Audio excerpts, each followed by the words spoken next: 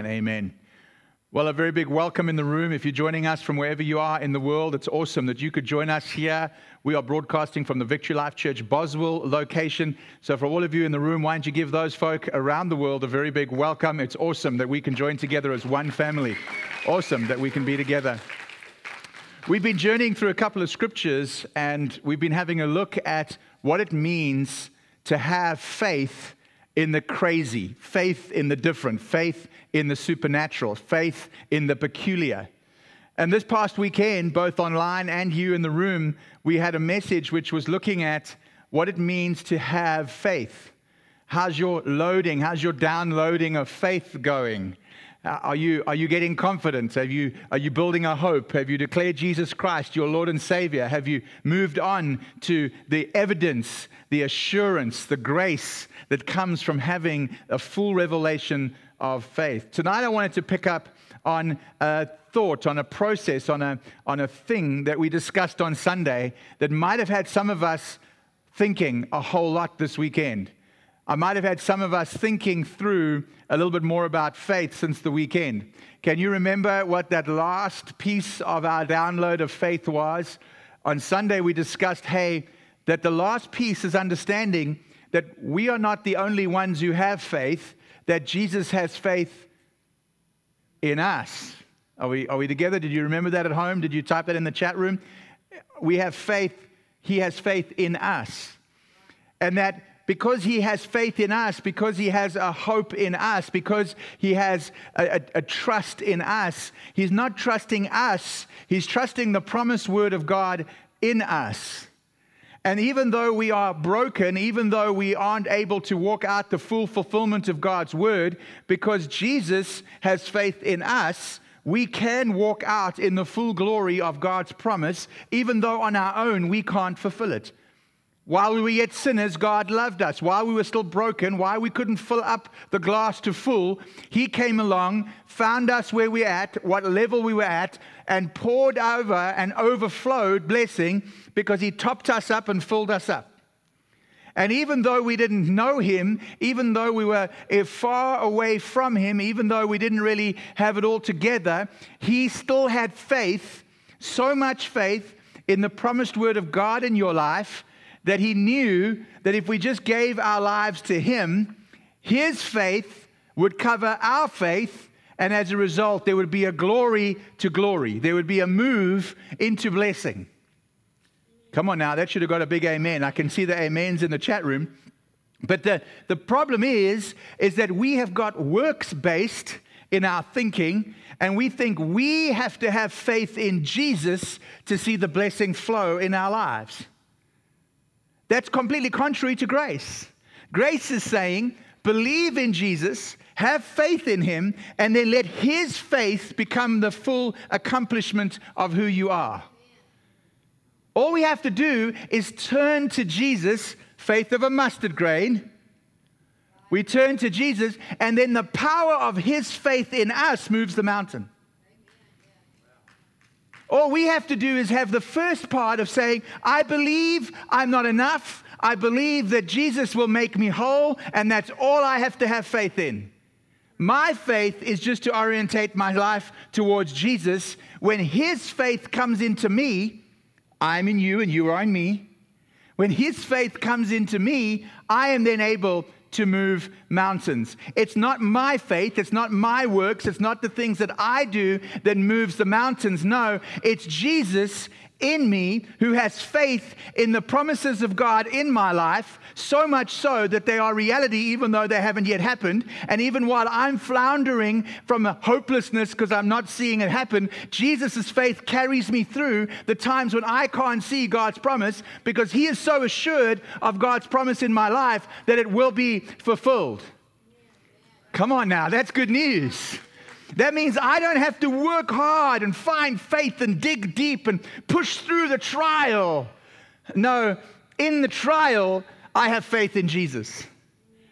And I know that his belief in me will see me through the trial, and I can move the mountain, not because of my faith, but because of his faith in me. Amen? That's grace. No wonder the scripture in Ephesians chapter 2 and verse 8. And if you're in the room, you might want to open up your sermon notes. They're on the app. If you're online, you can open up the Bible app. You can click on the Notes tab or open up the app and click on the online location. In the room, you can click on the Boswell location. It says this in Ephesians chapter 2 and verse 8. For it is by grace you have been saved. It doesn't say by your faith in Jesus you have been saved. Grace is a gift of faith from the Father to us, not our works of faith from us to the Father. It is by grace that I have been saved. How? Through faith. It's through faith. It's my faith and belief in Jesus that incurs his faith and belief in me, and the combination of my belief in Jesus, even though I'm broken, even though I'm not whole, even though I'm not complete, even though I haven't got it all together, it's my faith in Jesus that stirs his faith in me and completes the grace cycle. I turn to Jesus. He gives me the power to turn back to him. I turn to him. He gives me more power. I turn back to him. He gives me more power. The mountain is moved. I declare his name. The next mountain comes across my path. I move it again in the name of Jesus. And grace, even though I am trembling inside, even though I'm ill inside, even though I have ailments, even though I have problems, I can call upon the faith that Jesus has in me and know that it's perfect and complete. And that gift of faith that Jesus has in me is called grace. And it's by that grace, the fact that Jesus has faith in you in your broken state, it's by that grace that we are saved. Does that make sense? And so when we have a look at that scripture, we see that faith plays an integral part of grace. It's the blend of our faith and Jesus' faith in us that causes grace to save us, that causes grace to give us power, that causes grace to stir us forward. But then let's have a look at that scripture in conjunction with Galatians chapter 2 and verse 16. Have a look at what Galatians 2 verse 16 says. We know full well that we don't receive God's perfect righteousness as a reward for keeping the law. Oh, praise the Lord, we're not keeping the law. We've been learning that from Pastor Dwayne over the last few weeks, that, hey, we're not keeping the law. Praise the Lord, I don't have to worry about the festival of booths and taking up an animal to sacrifice and all those things. Amen? Amen? If you think that you've got a long list of things to do in your life right now, you don't want to add the list of keeping the law to your things to do list. Oh, I just had a bad thought, better go and find a dove. Oh, looked at that sheep as if it was my own, that's lust. Better go and find a grain offering. Can you imagine? But while we are making those mistakes, the law was judging us. But when Jesus came to demonstrate his grace, now all of a sudden he introduced faith in us, not judgment in us. Amen? And so as a result, we can't be made righteous by the law. We can't even be made righteous by our law, our things to do list, to be faithful. How many of you got a things to do list to be faithful at the beginning of every year? I got a things to do list to be faithful. I am going to be faithful to my diet. I am going to be faithful and go to gym. And gym's not J-I-M. I'm going to be faithful. I'm going to do all things. I'm going to be at church. I am not just going to be there at Easter. I'm going to share. I'm going to prophesy. I'm going to preach. I'm going to. And we make a list of all the things that we call ourselves New Year's resolution. The law of the next year. How many of you know that you're not made righteous by keeping your own law? How many of you know that you're not made righteous by keeping the laws that others impose upon you? Laws imposed upon you when it comes to the relationship of the Father is called religion. And it's going to break you. It's going to hurt you. It's going to cripple you. Because why? Religion doesn't place faith in you like Jesus does. Religion places judgment in you. And judgment leads to death. Amen? How many of you feel like at the end of the day, because your list is not complete, that you just rather die? I mean, come on. Our lists and our laws don't save us. We're not made righteous by the law. As a reward for keeping the law. How many of you have ever walked around going, oh, I did it. Look at me. I'm so good. I'm so full of myself.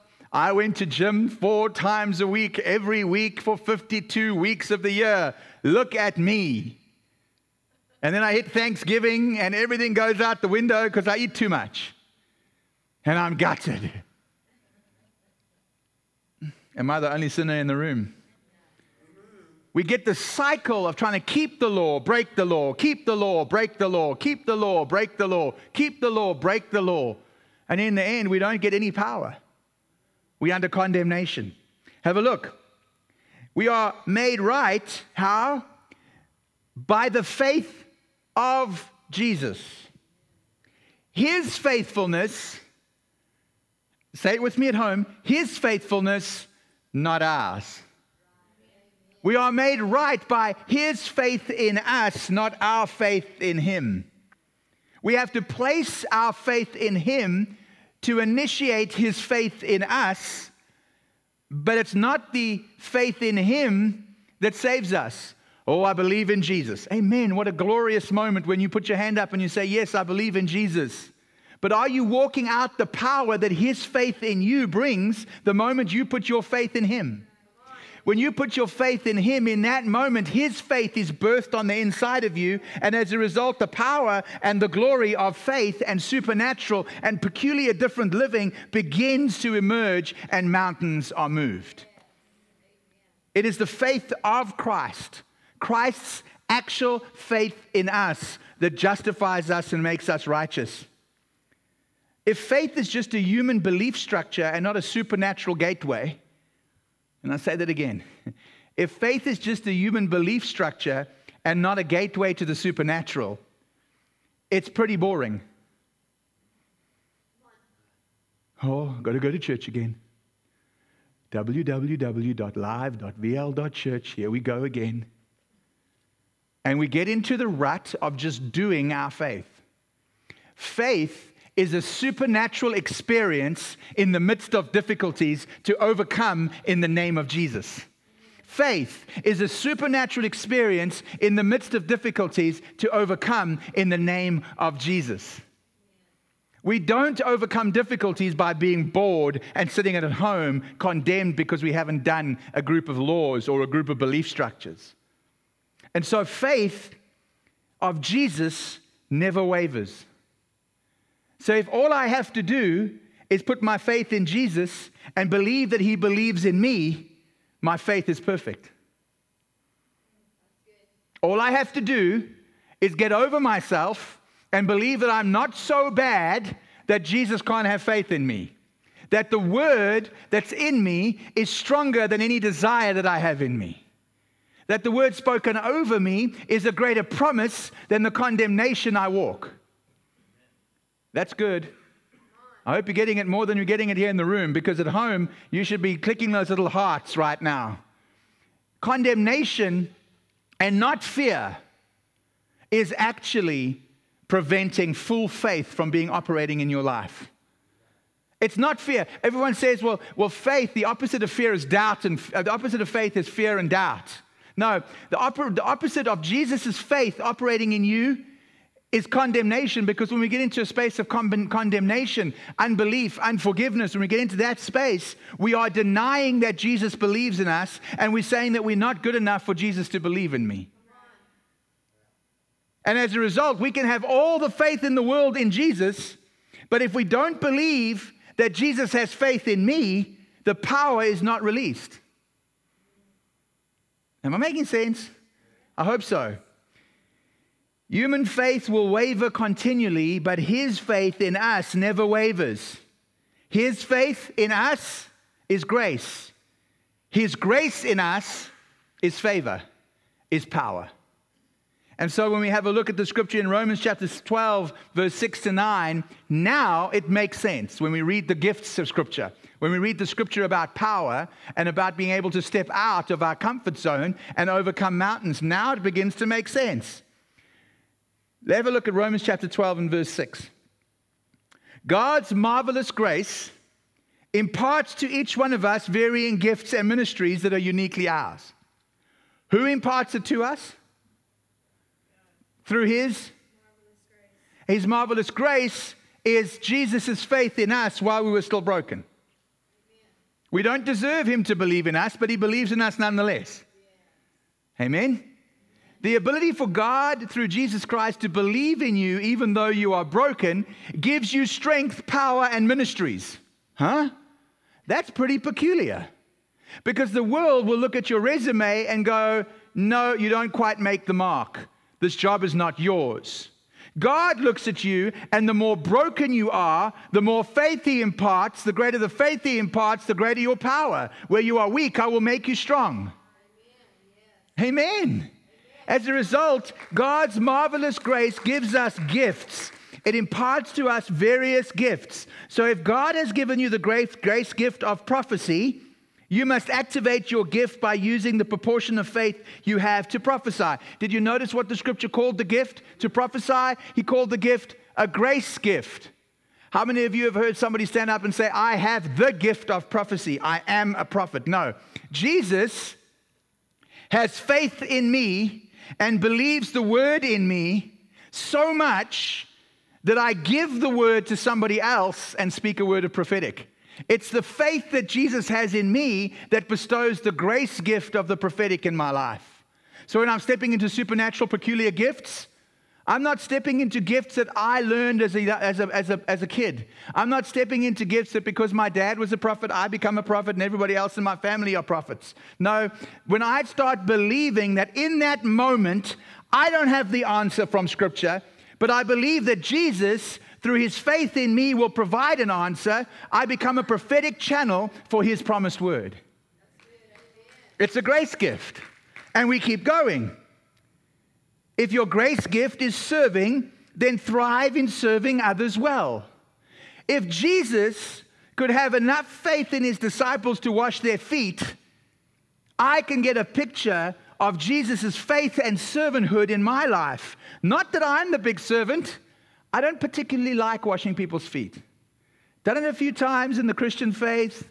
Been there, done that, got the washcloth, and I'm not too inspired to wash people's feet.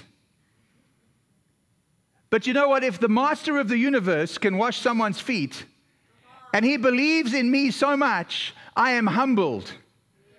And I can do even the things that I don't like doing. If not my cup, if not my will, then your will, Father. You see, it's Jesus' spoken word in my life, not my convincing myself that I'm a servant, that gives me grace gift of service. And so it continues right the way through that scripture. Every supernatural, every peculiar, every gift that the Holy Spirit will impart upon you is not because of an ability that you have, but because Jesus has faith in you. Now, if Jesus believes that I can give a prophetic word, I'll give it. If Jesus believes that I can wash feet, I'll wash feet. If Jesus believes that I can give the gift of encouragement, I'll encourage. If Jesus believes that in my broken state I can give, I will give. If Jesus believes that I am good enough to lead and him through me can lead others to Jesus, I will lead with diligence. I'm just reading the scripture.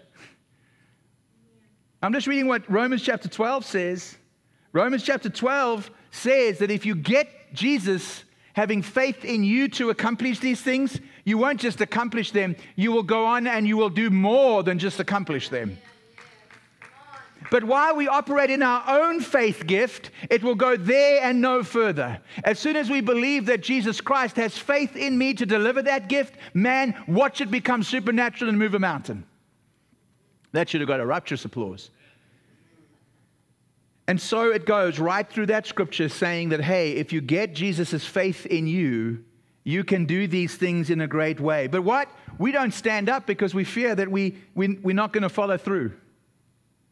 How many of us are a bit reserved about becoming a life group leader because we're worried if we're going to actually see it through?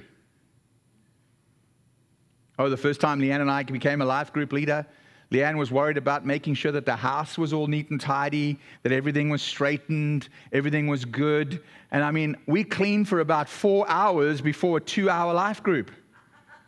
The ratio's not right. Something's wrong here. Kids were mopping. Dad was sweeping. I mean, if you know my wife, you know what I'm speaking is true. Pillows were squared away. Everything was in the ratio of amount of work we put in. And I went to myself, this is not sustainable. We can't do life group. This is not sustainable. My wife quickly learned that the power of the Holy Spirit arrives in the room, and everybody looks around the room and sees wonders and signs. They don't see if the floor has been swept. So who cares? And now we can get stuck into a sustainable life group where discovering purpose and discovering the supernatural flows before the vacuum cleaner does.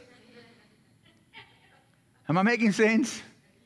We worry if on our own strength, if we can follow through with things. We don't get down to serving in the church. We don't commit to long-term relationships. We give up and throw it away for divorce because we don't believe that Jesus has the faith in us to see that difficult relationship through to blessing. So we give up before we follow through because it's based on our own faith, which will fail, as opposed to the assurance of Jesus' faith in us to achieve the impossible. Oh, I can't go on. No, you'll never be able to go on your own faith. That's just a mustard grain. But Jesus' faith in you will move the mountain and you'll be able to press through. That's why Jesus taught things like don't give up on marriage. Don't give up on one another. Don't give up on your enemies. Continue to love them. Why? Because he knew that our faith would limit us and we wouldn't want to do it because there would be lack of follow through. But he knew that if we got a revelation of his faith in us, we'd be able to follow through and become more than just conquerors. Amen? We don't stand up often because we fear our ability to follow through. I've often been told, I remember my dad, I started building this elaborate tree hut, this tree house. And we had a factory near our home in Cape Town, South Africa. And they used to make wooden products. And there was this big bin outside, and they used to throw all their offcuts of wood into this bin. And I would go on my little bicycle up the road by 3 blocks, and I would balance strips of wood across my handlebars, and I would ride back, and I was building this tree house. But I quickly realized that the materials that were put in the box weren't sufficient for my plans. Because if I had to build the plan, I'd need whole logs of wood. I wouldn't just need some scraps. And so my dad came home from work one day, and up in the tree was this half-built hovel. Kind of half a wall and half a window and half a floor, and wasn't really built. And he looked at me and said, Craig, your problem is that you don't finish what you start. You need to finish what you start. How many of you know that on our own strength we can finish nothing? But with the Jesus' faith in us, you know what? We already see ourselves at the finish and at the start, because God is our Alpha and Omega. Death becomes an end. We can't finish the proper life because of death. So faith in Jesus' faith in us even removed death, so that death wouldn't even prevent us from finishing what he started in us.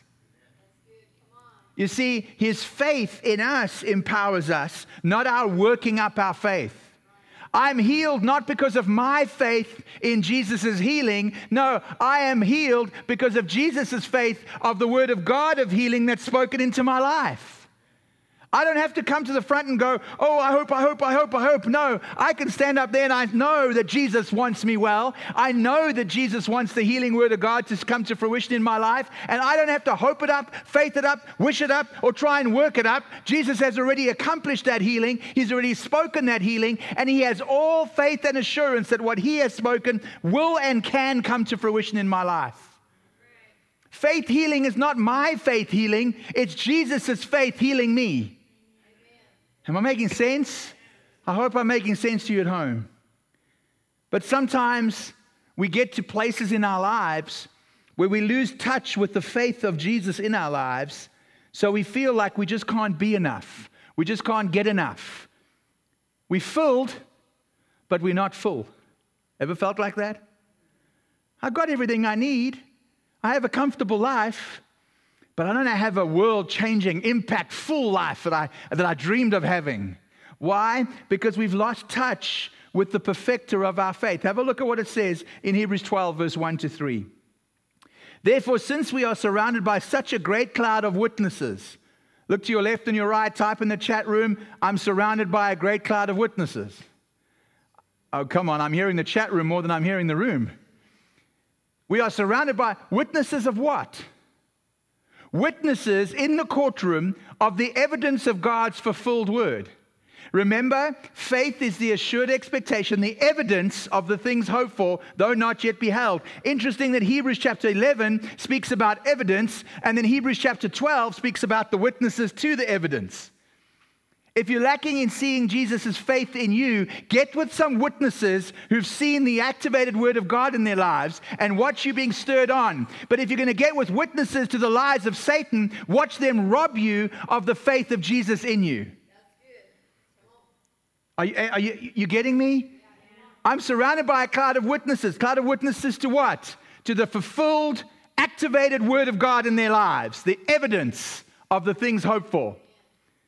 Jesus has already done what he set out to be done. That's why he said it is done. That is the evidence of the things hoped for. The things hoped for are the promises of God yet to be fulfilled in my life. I base the desire, the faith I have in God's promises, I base that on the activated word that's already happened. If I go into my son's room and I ask him, did you wash your car today? And he says, yes, Dad. And I go out and I check the evidence and he's washed his car. I go there the next day and I say, have you washed your car today? And I go back to his car and he's washed his car. How many of you know that I can continue asking him, but slowly but surely the trip to the garage to see if he's actually washed it will slowly but surely get less and less? Because the more he speaks it and the more I see it, the more evidence that he has that what he says he's done is done. So therefore, when I go into his room the next day and say, what you doing tomorrow? And he says, I'm going to wash my car. I haven't seen him wash his car yet, but I'm so assured that he's going to wash his car tomorrow, even though it hasn't happened, because I've seen him do it according to what he said before. Am I making sense? I see God's word activated in my life, and I get evidence of what he's spoken in my life. So when I go to the Lord for a promise, through Jesus Christ, faith in me, it's a promise, it's grace. I go to the Lord and I say, hey, Father, I need some healing, and he promises me healing through Jesus' faith in me. I don't have to run around trying to stir up the healing. I get myself around other people who've seen the fulfilled will of God in their lives, and as a result of being around the witnesses of the evidence, it builds assurance in the promise. Don't get yourselves around bad people. Don't get yourselves around people that are going to rob you of the promise of the faith of Jesus in your life. 1 Corinthians 15:33, bad associations spoil useful habits. Don't get yourself around witnesses to Satan's lie, because they're going to get you distracted from Jesus' faith. By such a great cloud of witnesses, that scripture says, let us throw off everything that hinders and the sin that so easily entangles, and let us run with perseverance the race marked out for us. Verse 2, doing what? Fixing our eyes on Jesus, the pioneer and the perfecter of what? Faith. Of faith, not our faith. He was the perfecter of the entire definition of faith. So when we go back to Hebrews chapter 11 and verse 1, and it says, faith is the assured expectation, the evidence of the things hoped for, though not yet beheld. Jesus is the perfecter of that definition. So he carries an assured expectation of the things hoped for, the evidence of the things not yet beheld when he looks at you. He carries an assurance that the word of God, the promise of God, is going to happen in your life despite your circumstance. When he looks at you, he sees with assurance the fulfilled promise of God. He doesn't see the broken circumstance. He is the perfecter of the definition of faith in you. How cool is that? Jesus has faith too. The faith of Jesus. We read it our first scripture. And he is the complete definition of Hebrews 11 verse 1. He is the perfecter of that definition. He walks around in anticipation, excitement. He looks at you, and in your brokenness, in your shame, in your degradation, in you feeling like you're not good enough, in you feeling like everyone's speaking about you. That's everybody in the heavens is speaking about you. Ever thought about that?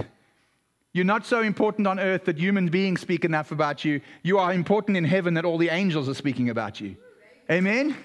Amen. And so there's this feeling that everyone's talking about you. Everybody's against you. And he looks at that and he doesn't see any of that. He sees the fulfilled word of God, so tangible, so real, because he is the beginning and he is the end of that word. And he can see the end of that word in your life. If you will just turn your faith in that moment to Jesus' faith in you and believe that he believes in you, watch the mountain be cast into the sea. This is the faith of Jesus. For the joy, what joy set before Jesus? What joy did Jesus have set before him? He sits there at the moment of the cross, about to bleed to death, about to be hurt, about to be put through all sorts of torment and shame. And then once that's finished, he has to go and face off with Satan, the devil, over hell and Gehenna and Hades and death. And he has to conquer all of that. Then he has to come back to a whole bunch of people that would initially believe that he was resurrected, but then slowly wane off and not believe in his resurrection anymore. And all of that he faced with joy. Why? Because he didn't see the rejection. He saw the acceptance of God's word for you. He didn't look en masse and see you accepting God's word. No, he looked at you through the eye of faith, assured expectation of the things hoped for, the evidence of the things not yet beheld, and you could see with joy the word of God getting into your DNA and changing your life forever. That's what he saw. Now that's a whole lot of joy. I don't know about you, but that's a whole lot of joy set before me. I'll go through that difficulty if I'm assured that the outcome is going to be eternal. Consider him who endured such opposition from sinners, so that you may not grow weary and lose heart. So that you may not lose your human faith. You continue looking towards him, the perfecter of faith. When it comes to Jesus' faith in you, it is perfect, it is complete, and there is no doubt. Amen? Amen. So before we go to the chat room, before you start chatting about this, before we start chatting in amongst ourselves, let's pray together. You can jump in the chat room while we chat about the message here, and we'll be sure to share all that we learn with one another on Facebook through the week. So let's pray together as one family, and then we'll discuss it amongst ourselves. Father God, we thank you for this word. We thank you for your faith in us. We thank you that you are a complete God of our faith, that you have sent Jesus to be the perfection of faith, the fullness of your grace in us. Father, thank you that we don't have to stir up faith. We just have to have a little bit of a mustard seed of faith. And Jesus' faith steps in, and power is what follows. Father, thank you for all of that you've taught us today. Thank you for your word. Thank you for showing us great and marvelous and wonderful mysteries and the simplicity of faith. And we pray this now in Jesus' name. Amen and amen. Well, thank you so much for joining us online. We look forward to seeing you through the course of the week and weekend. Why don't you jump in the chat room, share with one another. Click on that I Raise My Hand banner if something changed in your life today. We're looking forward to sending you a personalized email. We love you. Thank you so very much for joining us, and we'll see you again very soon at Victory Life Church online.